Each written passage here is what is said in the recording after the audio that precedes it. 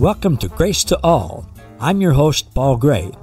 You've probably used the word grace, sang Amazing Grace, or said grace at a meal. But did you know that God's grace is way better than we can even imagine, and that you and all people already have an abundant supply of God's unlimited, amazing grace? Today, we're going to hear the truth about God's amazing grace to all people. So, sit back, relax, and prepare to be inspired and awakened to the amazing treasures that you already possess. This is truth that you can handle.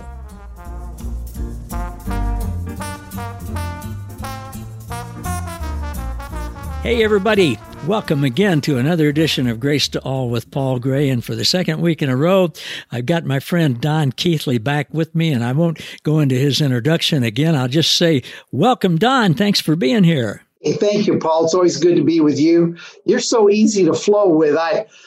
Our time flies when I'm with you. I always enjoy it. I really do. I do too, and it's certainly mutual. And as we get started, I want everybody to see this copy of your new book, Hell's Illusion, and Exposing the Myth of Hell, which we talked about last week. But gosh, what a great book. I encourage people to go to Amazon.com and get that.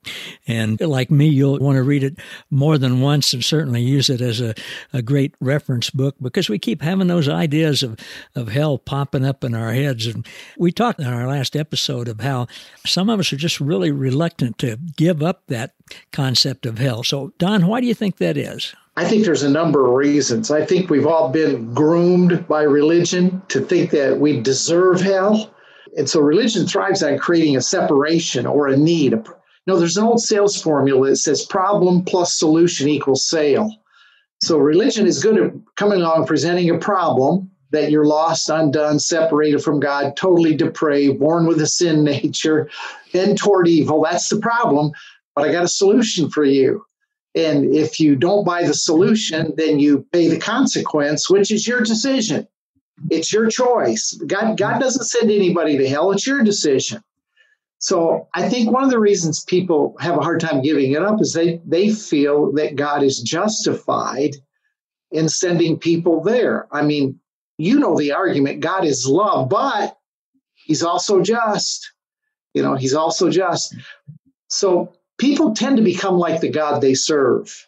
And so when you serve a God that's judgmental, cruel, vindictive, angry, then we become people that are cruel, vindictive, angry. Mm-hmm. And we tend to feel that it's just, your decision. It's only justice that you be punished for your indecision. And so We've been groomed to thrive on insiders, outsiders, haves, have-nots. This group has it, you don't have it. And so I think it also makes us a little bit self-righteous and secure to feel we have it and maybe somebody else doesn't. They could have it if they wanted it, but that's really their call. So I think the bottom line is people are hesitant to give up their concept of hell, first of all, because they believe God has destined those that don't believe in Jesus to go there. And so they certainly want to be on they want to agree with God. They want to have the same outlook that he has. And so they adopt the attitude that this is the way it all works. This is the way God set it up. This is the way God designed it. And it's just our moral responsibility to agree with God and go with his program. And it's been inbred in us that's what the Bible teaches. That's what the Bible teaches.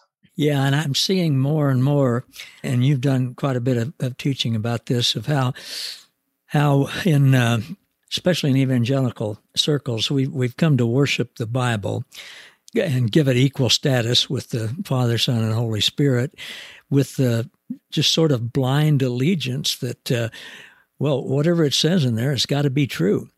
And gosh, there are so many reasons why that's not true. I mean, we could talk all day about errors in translation and editors' errors and scribes' errors and inserting things that aren't there and deleting things. And I think what we really feel is that the Bible is true based on the way we read it, based on our view of it. A Baptist has an entirely different view of Pentecost than a charismatic does. Right. So we all have the Bible as the basis of our authority, but no two groups agree on what the Bible says. So it becomes a matter of how you have been discipled. Discipleship in most churches, and certainly it was in my church, discipleship was an indoctrination program to get them trained to understand what we believe and why we believe it the way we believe it. Mm. So when you are discipled and trained that the Bible says it a certain way, that's what you accept because you think that's what's true, that's what's right. Mm. And when the Bible says, if you don't believe in Jesus, you're going to hell, then that's what they told us. And nobody ever researched, did background, nothing. It just took it at what we said it says. Then we have people that are going to fight because their security is based in what they believe, not their relationship to the Father. So I find that when their security is based on their relationship with the Father, they can talk about theology or different beliefs all day long without getting offended or angry, because that's not where their security is. But when our security is in theology and belief systems, then it shakes our security when they're challenged. So when I write a book like Hell's Illusion, I'm really challenging belief systems. So the people that are going to give me the backlash on this are the people who believe this and have security in, I'm good and my wife's good and my kids are good because we all did what we need to do to miss it, but you deserve it because you didn't do what we did. And that's the way they've been trained and indoctrinated by their church, because that's the way we read the Bible, through those lenses. And we're not encouraged to question that in those environments. You know, what you were saying makes me think of my daughter and her husband and their wonderful family. They live in Augusta, Georgia. And when we were there with them a few weeks ago, driving around, they're showing us the town. They just moved there recently. And you go down one street, and the first church you come to on the left is the Holy Trinity Church. 2 blocks later, same street, on the right is the Most Holy Trinity Church. Oh, no. Are you serious? Dead serious. Dead serious. So that Most Holy Trinity is probably a break-off from the Holy Trinity Church. I'll bet you anything it's a break-off. It probably is. And, oh, gosh. You know, one of the differences, and we've seen lots of them, I know, but the Lord has really shown me, he said, Paul, what I want you to be all about is helping people get to know me, who I really am, and learn to hear from me. And in the next breath, I heard him say, how silly it would be for you to think your job is to try to get people to believe exactly what you believe. Exactly. Yeah, that's true. I think we have failed in church to get people to hear for themselves. Yeah. Because it keeps them coming back every Sunday to hear us tell them what he's saying. Yeah. So but that's one thing that's going on today, I think, all over the world, is people are learning to hear for themselves. And as teachers and guys that are out on the cutting edge like you are with your program, we need to encourage people to hear for themselves. You know, his sheep do hear his voice. And we're all at a different place in the journey, so we all hear a little bit different. And I understand that. And we all understand that. But that's where grace comes in. Well, it is. And I've heard you teach different times on how we're all at different places. And people like, for example, Joseph Prince, they're at a place and time. They're helping people on the journey for where they are. Gosh, I remember some years ago when I listened to Robert Schuller, and I wasn't anywhere near grace yet, but you know what he was saying was resonating to me. And then everybody has a place. Yes, and I thank God for men like Joseph Prince. They're a great bridge. I see their ministry as a bridge from religion into grace. In my personal opinion, does Joseph Prince teach a radical, pure grace? I don't think so. There's still some mixture of law in there, but he gets the ear of those that I don't get the ear of, because I'm out there where the buffalo roam and the deer and the antelope play in their thinking. So Joseph Prince can get them to a place where I can begin to speak to them and take them further. So I think that we all fit in, and I think we need to recognize that. I've heard a lot of people kind of speak disparagingly of other grace teachers or people because they're not teaching at the level they think they should. But I think we've got to back it off and recognize that they all have a part in the journey and help people get to the next place.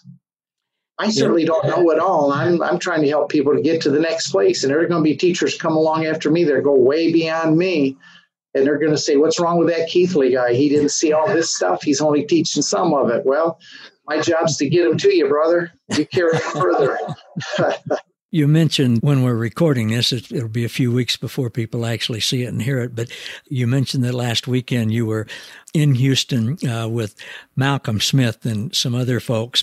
And I think I've gotten to know Malcolm a little bit and love his teaching too, and to think about how some years before we started seeing what we're seeing now, Malcolm was on the cutting edge of that stuff. I first heard first cassette tape. Remember the old cassette tapes? Yeah. You'd rewind them with a pencil. Yeah. I first heard Malcolm's in 1980, and he was teaching Blood Covenant. And one of the men in my church said, "Hey, listen to this guy. He's really got some interesting stuff to say." He had this English accent. He was a bishop in a church, and I go, "Oh yeah, okay, whatever." But the guy was. What he said was so revolutionary. And we were together last week, and Malcolm's 82. But I'll tell you what, he's still going strong. He's being flooded with revelation. He is an unbelievable character. You ought to really interview Malcolm. He'd love that. Yeah, I know that he would, and we're working on that. I did one interview with him, but it wasn't a video. It was just audio. And, I asked him one time when I was emailing back and forth, and I said, if somebody like me were to ever come to San Antonio for a day, would you be able to, have lunch or something? And he said, absolutely. Yes, he will. We worked that out. I flew out early in the morning, got back about midnight the same day, but he was waiting on me at the hotel. And we spent several hours together, and oh man, what a treasure he is. He really is. He really is. I spent hours with him when we weren't in the conference sessions, and it's just like I call him the Grace Pope, because he was grace when grace wasn't cool, for sure. Yeah, well, it's still not cool with some people, but I so remember when I was transitioning our church and preaching it down about 100 people a year at a time. But I remember some wonderful brothers came to me and said, "Okay, we got grace now. We got it. Let's teach. Yeah, let's go on to something else." And I'm going, "What?" I wanted to say, no, you don't get it. But I might even have said that in those days when I wasn't as suave as I am today. All right. So Hell's Illusion, you mentioned on your teaching, or you mentioned somewhere that I heard you that you're thinking about the next book that'll maybe come out at Christmas time. What do you think? What's that going to be about? We're working on a book called Religion Busters. And so we're going to probably take some things that religion has taught us and counteract them with what grace and inclusion would have to say about some of those things that have held people in check and bondage and held them back from the full abundant life that Jesus promised we could live now. Don't have to wait to get to heaven to get it. We can live it now. So there's probably, I don't know, any number of things that I'd like to hit in the book that I think would grill some sacred cows and bust some ideas of religion maybe in people's thinking. So we'll see how that comes along. But I think that's going to be the title, Religion Busters. It'll go after some long-held teachings that maybe don't hold good water, scriptural water, when we look at it close. Well, we'll look forward to that. And what's on the horizon for Global Grace Seminary? We're real active in looking for that student that wants to continue their education, but maybe doesn't have a lot of time to be in a classroom setting. So they need to be able to take their education as they're free and able to.